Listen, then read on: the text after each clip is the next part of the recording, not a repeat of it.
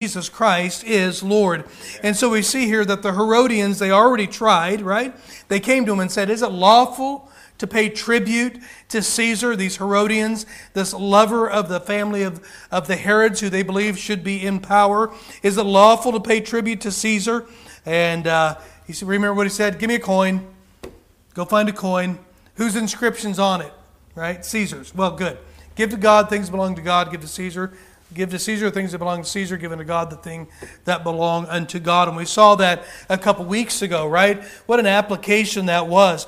Our life, like a coin, it has value. We are stamped with an image upon us, the image of a holy God who not only created us, but praise the Lord, if you're here tonight and in Christ, He purchased you with His own blood. And we are stamped with His image. We belong to Him. And so what is a great application here? But that we should give it all back. Render unto God the things that are God's.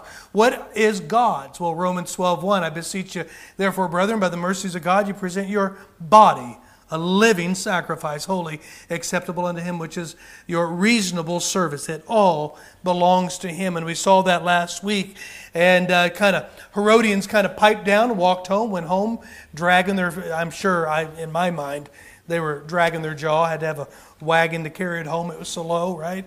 And went home, tail between their legs. There's another way you might envision it. But tonight, here we're going to see here, the Sadducees are going to take a swing at it next.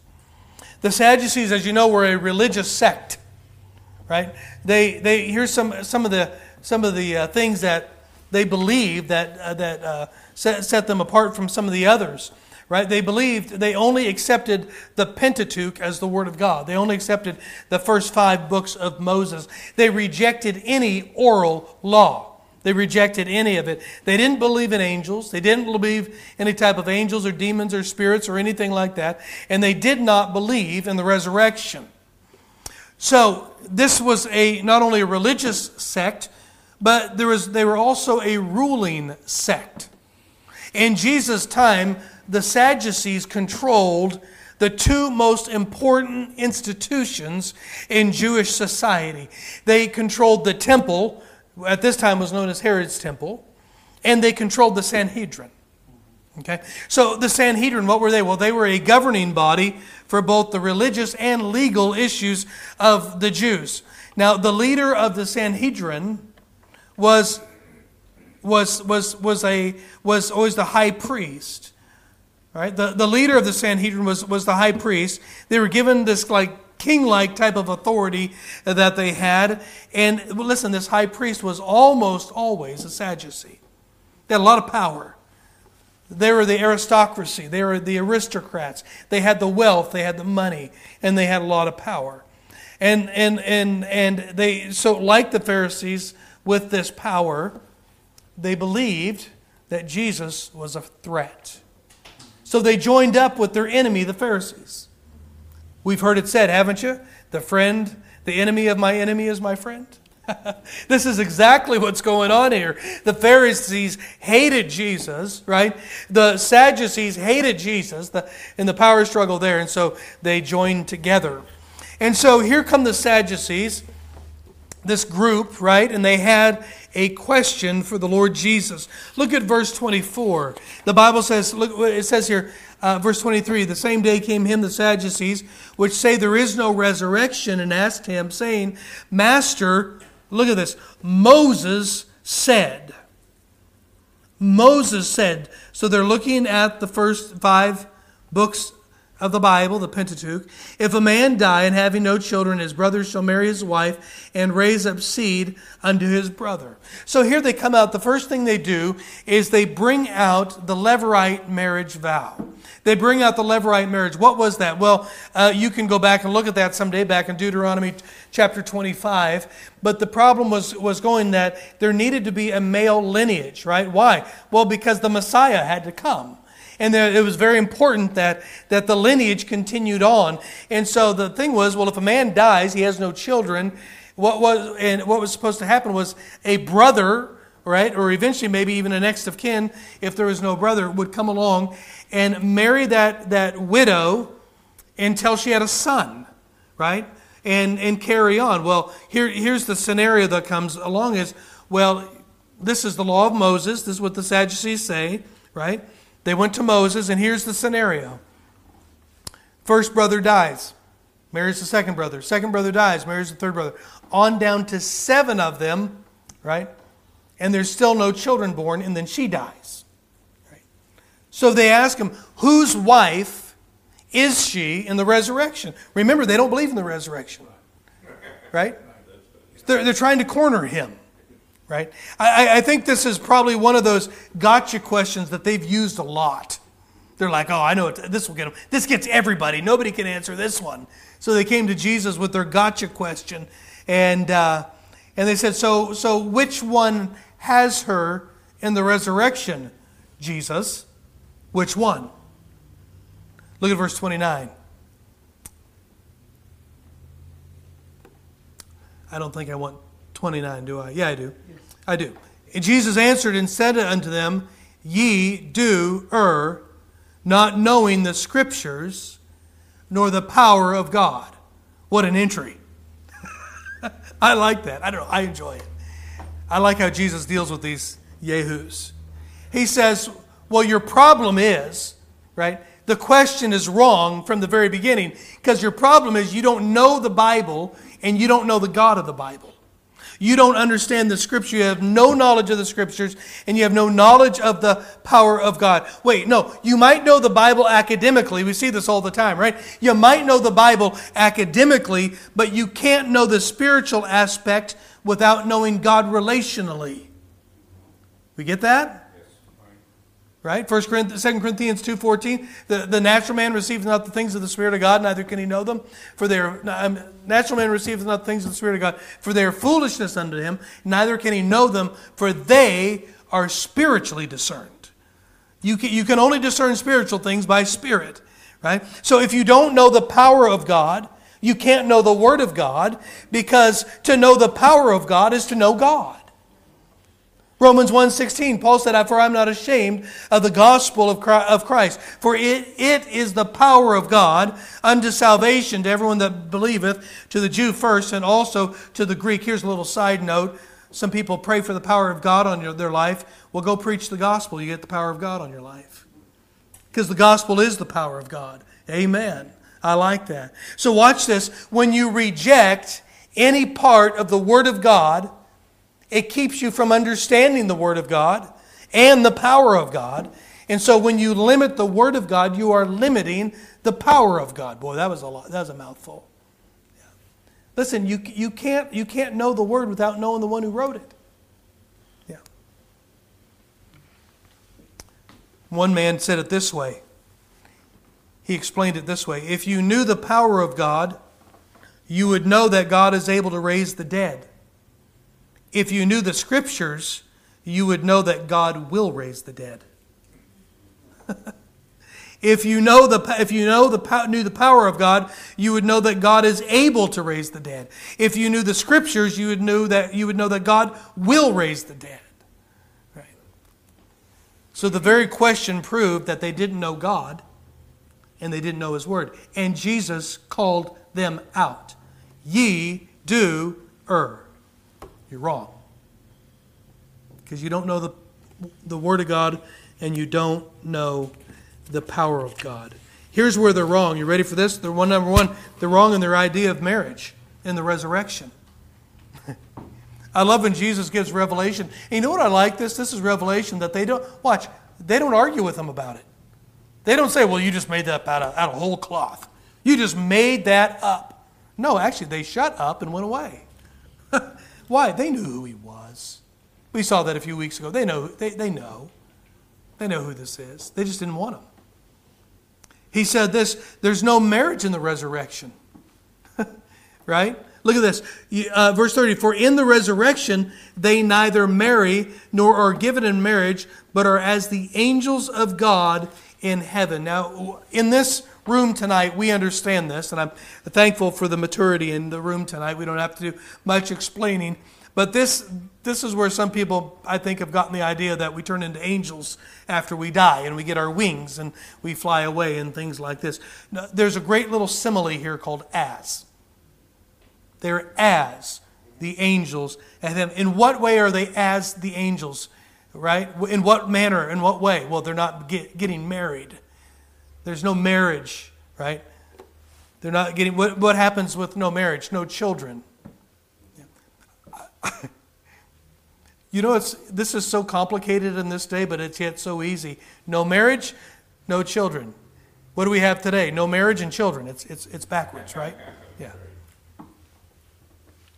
But as touching he goes on, but are as the angels of God. Now notice this. He shows them they're wrong in their idea of marriage and the resurrection. The gotcha question didn't work. But notice he stops here and deals with the resurrection too. Because remember, they don't believe this. He says, but as touching the resurrection, verse 31, the resurrection of the dead, have ye not read that which was spoken unto you by God, saying, I am the God of Abraham, the God of Isaac, and the God of Jacob. God is not the God of the dead, but of the living. I love this. Because the Sadducees, they reject everything else. They only take the Pentateuch. They reject it all, okay? And what does Jesus do? He goes directly to the Pentateuch to prove them wrong. Right? Where is he going? Well, he's coming over here and he's quoting, and I'm going to get here in a little bit, but he is quoting over in Exodus. Right? I'm not going to get there right yet. Give me a little bit here, though. He says, have you not read, Pentateuch, that which was spoken unto you, personal, right? The Word of God is personal, friend. It is for you and it's for me. Watch. By God. By God. He's teaching us that when we read the Scriptures, we are being spoken to by God. I like that. I like that a lot. Listen, you better be careful. We don't want to pick and choose what we're going to receive because it's from God. Watch, and it's for us. It is for us. Before I move on, something jumped out to me in this passage. And I want to list a few things that were validated by Jesus. There are some things that he validated in this discourse, if you'll watch closely. Number one, he validated the resurrection. We've talked about this before. Job talked about the resurrection. Abraham spoke of the resurrection. Moses spoke of the resurrection. Isaiah spoke. We could go down the line. They all looked forward to a resurrection. They did. Resurrection. He validated a resurrection. Not only that, he validated that the Pentateuch was from God, which they wouldn't have disagreed with that. He validated Moses' existence. They wouldn't disagree with that. He validated angels. They didn't like that. He validated Abraham, Isaac, and Jacob as being real. Yeah. Watch this. He validated life after death. What is he doing? He's validating the Word of God, which makes sense. The Word of God would validate the Word of God, right? Yeah. Do you know what the cults of this world do? They write new material to draw you away from the Word of God. You know what Jesus does constantly? Draws us to the Word of God. Yeah. Joseph Smith, what did he do? He came along, he had this great revelation, he had to write his own book. Right? Muhammad had this great revelation, he had to write his own book. Absolutely. Charles Taze Russell with the Jehovah's Witnesses had to go write the New World Translation. He had to write their own book. Why? Watch, Jesus always directed people to the Scriptures. What are we learning here? Stay away from those who are constantly leading you away from it. Right. Do you know what I've heard some Pentecostals say just this week? Well, listen what they said. The Spirit is greater than the Bible. The Spirit was before the Bible. One person said this, quote, Jesus didn't say, when I go away, I will leave you the Bible. They said, I will leave you the Comforter. Listen, dope. Sorry. Who wrote the Word of God? Whose word is it but God's eternal word? I mean, what a crazy argument. But listen, this is what they do. They are constantly trying to get you away from the word of God. One of the greatest, I think one of the greatest proofs of Jesus' authenticity and ministry and who he is that he never directed anybody away from the word of God. He always directed them to the word of God. Can I tell you something? Some egomaniac man who wants to start his own cult doesn't do that. They're always dragging them away. And what is Jesus doing? Always bringing them to it. Yeah. Hey, listen, friend. It started in the garden. It is the oldest tactic in the world. Question, minimize, dismiss, and doubt the word of God. Jesus doesn't do that. He doesn't do that. According to the scriptures, Jesus said, you're wrong about marriage and the resurrection, and you're wrong about the resurrection. Yep. Now, let's look at verse 32.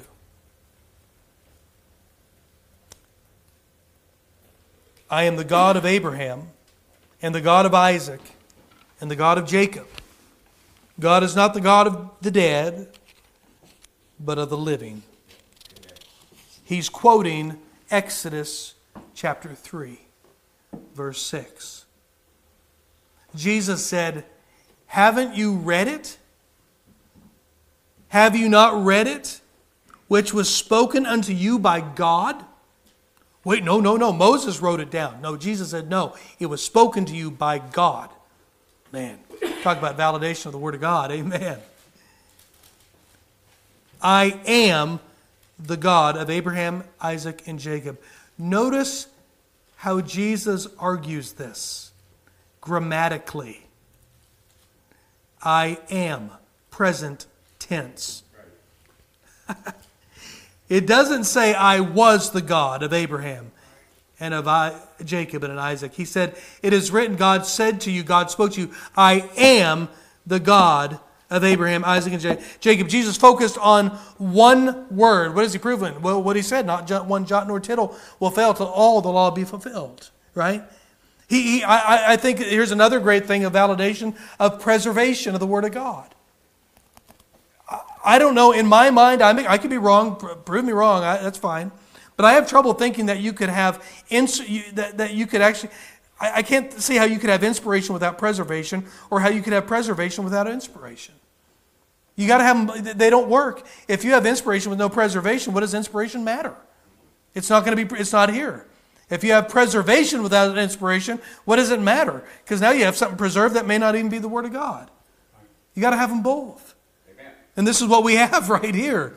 He's showing the preservation of the Word of God. Now notice this also, it presented us a mode of argumentation. Jesus went to the grammar and said, and quoted what was written here, I am, present tense. Micah was telling me some few years ago, sorry Micah, I won't mention names or anything else besides yours. There was somebody that was trying to help him in his newfound faith in Christ by telling them they could lose their salvation. I don't know how long you'd been saved, Micah, a few months? You know what I'm talking about, right? Yeah. Yeah. Somebody close to him tried to tell him this. You know what his response was? Well, Jesus said, in that day many will come unto me and say, Lord, Lord, have we not done many wonderful works in thy name? Have we not prophesied? Have we not cast out demons? Have we not done many wonderful works? And I remember he told me this. You said to him, he said, I never knew you. He didn't say, I used to know you. Amen. I like that. What were they doing? They were doing works that looked like they were believers. Like we might look at them and say, well, glory to God, this is wonderful. Look at them. They're out there preaching and teaching and prophesying and doing all these things. And Jesus said, I never knew you. Right. Amen. What was he doing? He's doing a grammatical argument. He was just saying what the text said. He didn't say I used to, or I once did, or I have a few times and now I don't know right now. No, I never knew you. Yeah. This is what Jesus did. You didn't know that, Micah, did you? You're in good company. He's the God of the living. He's not the God of the dead. He's the God of the living. Listen to what Spurgeon said. The living God is the God of living men. And Abraham and Isaac and Jacob are still alive. Amen. And identified as the same person who lived on earth. They didn't change into something else. They didn't morph into some other being. They didn't become angels. Jesus said they are Abraham, Isaac, and Jacob. Yeah. Why? Because He's the God of the living, not of the dead. There are multitudes that are living tonight. Though they are not with us on this planet right now, they're alive. Yeah. Can I tell you tonight, Miss Nona is alive tonight. Amen. Praise the Lord. Amen. Yeah. I never knew your dad, Alan. He's alive tonight. Yes, he is. I don't know how many remember Mary Tao. She's not dead tonight. She's alive. Edith Ward is alive tonight. Yeah. Dolores Cummings is alive tonight. Russell Cummings, he's alive tonight. He's alive. Marlene's alive tonight. Amen. She's living as more alive than she's ever been. Russell Klein, Brother Russell's alive tonight. Barbara's alive tonight, brother. Amen. What a joy. Amen. What a comfort. What a hope. That's why we don't sorrow as the world sorrows.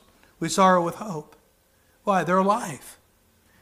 Somebody said this: if 1,000 years is unto a day, and a day is as unto 1,000 years, those that have gone on before us, hey, we'll just see them by the end of the day. Yeah. Psalm 139, David said this: whither shall I go from thy spirit?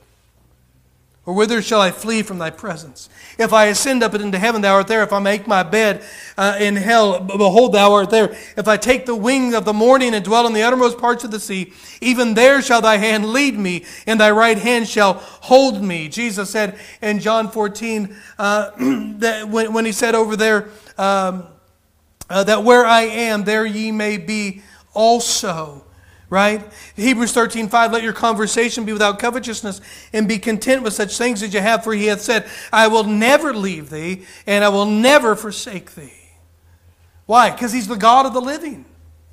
He's the God. Listen, and if you are alive in Christ tonight, so shall we ever be with the Lord. Amen. Amen. Yeah. Can I tell you tonight, I don't know what you're dealing with tonight. I don't know what's going on in your life tonight. There may be things, maybe you're here tonight, maybe there are those that are watching online. There are things that are going on in your life tonight that people don't know about. But can I tell you, we have a great truth tonight here. Right? If you are alive in Christ tonight, you will never come to a place where you are dead and outside of Christ. If you are alive in Christ tonight, you will forever be alive in the Lord Jesus Christ. Yeah. However bad life is right now, can I tell you, this isn't the end. Amen. It's not the end. Right? Some people look back at their life and they say, oh, I wish I had done this, and I wish this could have happened, and I wish I could have done this, and I wish this never happened in my life, and I wish. Hey, listen, this isn't the end of it. There's a whole beginning coming. Right? We're going to be with Him forever and ever and ever. Why? Because He's the God of the living, not of the dead. Yeah. You know, listen, we're going to come to an end in this life, but we're going to come to an end when we are birthed into eternity. No, we're fighting it right now. We're in the gestation period, and we're going to get close to death, and we're going to battle it like that little baby battled coming out. But you know what? Why did he battle? Because all it knew, right? I'm looking at mine like I know it, but I don't know. But that's all that little baby knew, and it fights it. But you know what? It's comfortable. It has all of its needs supplied, but that's not where it's intended to stay. It's intended to be with mom and dad. outside of the womb. Listen, we weren't intended to stay here. Once sin came into this world, we are intended to be with God. And one of these days we're going to be birthed from this life into eternity. Why? Because He's the God of the living, not of the dead. Yeah. We're going to lay aside the sinful flesh. Hallelujah. Can't wait for that. We're going to lay it aside. Physical pain is going to be over. Disappointment is going to be over. We're going to forever be with the Lord Jesus Christ. 1 John chapter 3, Beloved, now, I love that, now are we the sons of God. And it doth not appear what we shall be, but we know that when He shall appear, we shall be like Him, for we shall see Him as He is. Why is that? Because He's the God of the living. And if you're alive in Christ tonight, you're going to see Him just as He is, because you're going to be with Him. Can I tell you tonight, I don't know what you're going through. I don't know what heaviness is on your life tonight. I don't know what pain. I'm not minimizing them. They're real pains. They really are. But can I tell you tonight, just let me encourage you. Just keep serving. Just keep trusting. Just keep loving the lost. Just keep going about doing good. Just do what you're told to do. Why? Because He's the God of the living. And one of these days it's going to be worth it all. It'll absolutely be worth it all. Every trial, every pain, every disappointment. Yeah. Because He's the God of the living. He's the God of the living. And if we're alive in Christ, this is the worst it's ever going to get for us. Amen. Yeah. You've heard it said, haven't you? For the Christian, this is the only hell we'll ever know, and for the unbeliever, this is the only heaven they'll ever know. Yeah.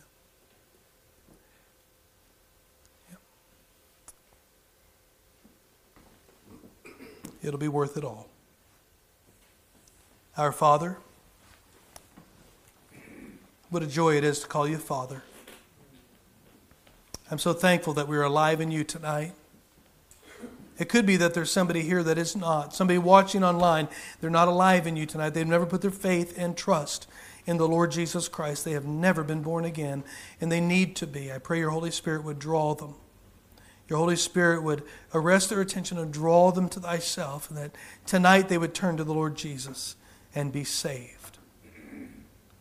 And for those that are in Christ tonight, Father, we thank You for the encouragement tonight. We thank You for the joy of knowing that You are the God of the living. We can never die because You can never die. And we're in Christ. Father, there are people that are going through some deep valleys. Deep valleys.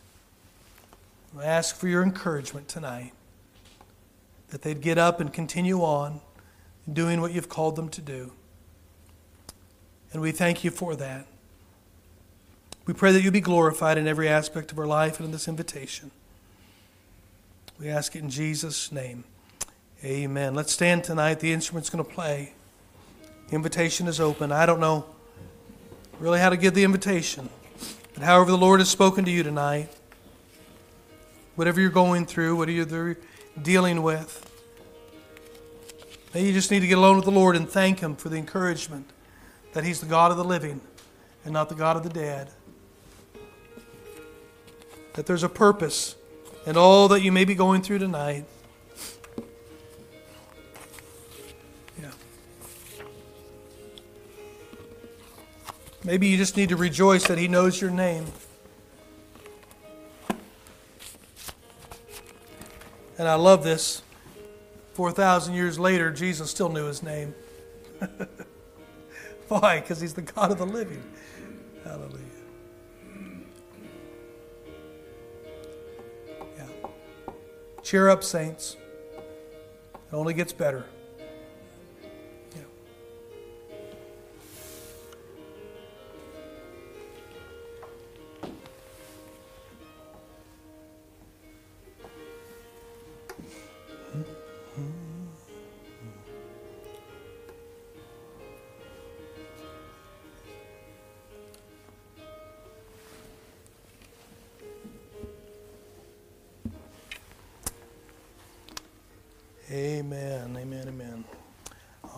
right. Well, it's a good day today. Good to have everybody out that was able to be out. And be in prayer for Brother Ethan Cole.